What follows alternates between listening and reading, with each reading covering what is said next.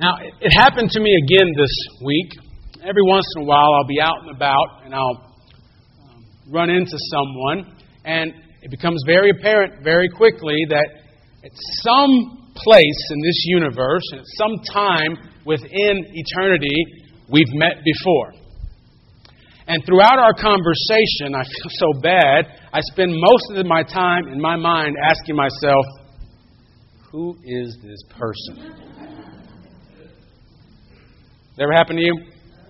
Yeah. I feel real bad about it, and it happens all the time. And what makes it even worse is I'm the worst person in the world at remembering names and faces, but it seems like the other person I'm talking to is the opposite. They've got my name down. They're asking about all my kids, asking about school, and they're talking about that birthmark I had. No, I'm teasing. But it happens. Right? It happens in church. Someone comes to church for the first time, maybe as a guest, even as a preacher, and, we introduce ourselves the first Sunday, and then something crazy happens, and they come back the next Sunday, right? And we figure, well, they probably remember our names, right? Because there's only one of them and dozens of us, right? It's the same thing. We wonder, who is that person? Well, I don't know completely that that's what these disciples felt on this Easter morning as they made their way to a village called Emmaus. These are two of Jesus' disciples. And these aren't the disciples you're probably used to hearing about. Luke's the only one who tells us this story. These aren't the Peters or the Johns or the Bartholomews we all know so well. Everybody knows Bartholomew, right? Okay, whatever. These are just two people who have heard of Jesus, probably had a chance to hear Jesus, and they believed what he said. They believed what he said about himself, and they have considered themselves to be disciples. Now, we know next to nothing about the place called Emmaus. But what we kind of gather is that maybe these two disciples are on their way home. Remember, this has been a busy weekend in Jerusalem. God's people, the Jewish people, have come from all over to celebrate Passover at the temple together. This is like Easter for them, if you know what I mean. Everybody comes. Everybody's expected to be there. They've just come from all that. And now, as with all good things, even church, it ends sometime and you have to go home. Isn't that how you feel when church is over? Oh, man, I have to leave here and now I have to go home. Isn't that what you're all thinking when we leave? You lying. You're like, hurry up, lunch, right? Yeah, I know you guys. We've been together too long now. I know better. As they're making their way to Emmaus, talking about this whole weekend, everything that's happened, someone shows up. Now, maybe they wondered to themselves, who is this guy?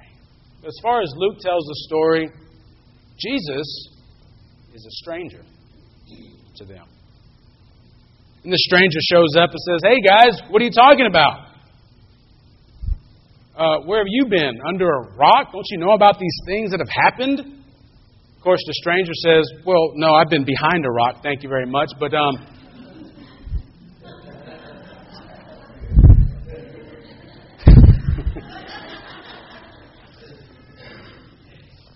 what things? What things are you talking about? I don't know, what things do you talk about when you leave church? Is it about what God has done? Is it about what you've experienced? Is it about maybe the word you've heard? Is it about the feeling you had during prayer? Is it about something or someone you got to share worship with? What things? Jesus asked. The stranger asked them. And there's a couple things about their response to the stranger that I think are important for us, at least for this morning. I think they can give us some words of truth and encouragement. The first thing is, well, they say, well, the things of Jesus of Nazareth. He was a prophet, strong of power indeed before God and before people. Now, if we just take their answer for what it is, that's a pretty good answer about what Jesus was and what he had done and about the things that had gone on. I mean, as Jesus has gone through, if you remember some of these gospel stories, people have compared him to Elijah, the prophet. People have looked at the things that he's said, things that he's done, and they've said, man, this guy has to be like one of the prophets of old. So for them to make that connection, that seems reasonable. That's a good thing. He was a prophet, strong in power and word. So many times we're told that as Jesus spoke, people who just tuned in. Their hearts were burning. They were hanging on every single word. Yes, he was a prophet, mighty in deed and in word before God. It seems like that's only half the answer. It seems that maybe with everything that's gone on this weekend, with everything that they've seen, they didn't get to the second part of the answer. They had hoped, they had wanted the second part of the answer to be real. Maybe at a time they understood it and they thought they had their minds wrapped around it. They thought it was here, but today, well, it seems like he's just a prophet. Just a prophet, strong in power and word. And they couldn't make the connection. Jesus was the Son of Man. Jesus was the Son of God. Which throughout Luke, that's what Jesus has said He is. I am the Son of Man. I am. When you look at me, you see God. And those disciples only had half of their answer that day as they walked with this stranger. Sometimes I'm convinced we only have half the answer as well. Maybe, we know Christ is something good, something powerful. But we're missing another part of the answer. Maybe as we come each and every week, we come to find more and more of that answer. What does it mean if Jesus is a prophet? What does it mean if Jesus is the Son of Man? How does that have any bearing on our life? It seems like that's what we have to figure out as we're walking. Because just like them, when the fun was over at church, they walked home. And where are you probably going to go sometime today after church? Home. Some of you will walk. I know I'm going to walk. Right behind the church. But as we go home, what does it mean for us as we think about Christ being Son of God for us? Sometimes I wonder if it's hard for us to make that second connection because of the other part of their answer. They say, well, the things that have happened with Jesus of Nazareth, He was a prophet, mighty in power and deed, and our chief priest and others, they arrested Him, they took Him. Man, let me tell you about what happened on Friday. It was horrific. Because we had hoped He was the one. And I don't know if you can feel some of the emotion that I read into that. Those three words, we had hoped. Friends, it is nothing I can explain fully with any words that come to my mind. It is something low when you feel like you've lost your hope. And I want to remind you that sometimes we have this crazy assumption, or maybe it's not an assumption, maybe it's something we've been told by somebody that, if you come to Jesus and you meet Jesus, everything is fine. Well, that's not what we always see, is it? There are times when our hope feels like something lost. Our hope feels like something maybe we had before. But let me tell you about what's going on right now.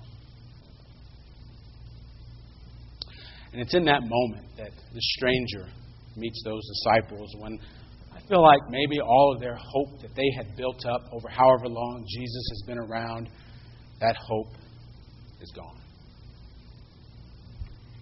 We had hoped. Now, the easy thing for me to do is to say, okay, yeah, their hope was vanished. At this point, it was gone. But they met Jesus. Jesus takes them on down. And then everybody lived happily ever after. That's kind of how the story worked out a little bit, right? They finally get to a point where they realize, this is Jesus. As they sat at the table with the stranger, and the stranger took bread, blessed it, broke it, and gave it to him, their eyes were opened, Luke says. And it's easy for me to tell you, you know what, if you've lost hope, just come to Jesus and everything will be okay. But I think you guys are smarter than that. I think we know that sometimes we have to struggle, don't we? That our hope gets tested. But I will tell you this. Our hope is in something greater than what's going on around us. Our hope is caught up in the things that happened that the disciples described to the stranger they met on their way to Emmaus. There is hope in all of those things, despite of everything else around. The truth is, even with all the hope we have, you know this, don't you? Those terrible things around us still happen. I mean, I sit and watch the news every day, and are they ever going to find this plane? Probably not. And what about these 255 young girls who were kidnapped from their school in Africa to be sold to slavery for $12? You know the reality? Those girls will probably never see their family again.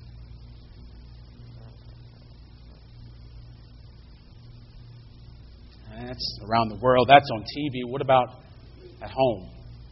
There are times we wonder, is this ever going to get better? Every time we struggle with, am I ever going to be able to make sense of anything that is happening? Friends, those are real feelings. But I will remind you, that stranger did come to meet those disciples when their hope was lost. And I'm convinced today that He still does the same. Don't lose hope. Hope will be tested. Hope will be stretched sometimes. But don't lose it. Maybe, just maybe, in the breaking of the bread today, or any other time we come together, maybe, just maybe, as that bread is lifted up, as it's blessed, as it's broken, as it's offered to each one of you, maybe, just maybe, our eyes can be opened and we can see hope again. Because, friends, that is the power of the resurrection. That what was once lost can be saved again. That what was once forgotten can be brought to life again. And our hope can be renewed. Sometimes we wonder, who is that I'm talking to? For the life of me, I know I've met you somewhere. My prayer for each one of us today is that we would know who's talking to us this morning. Amen. Be amen.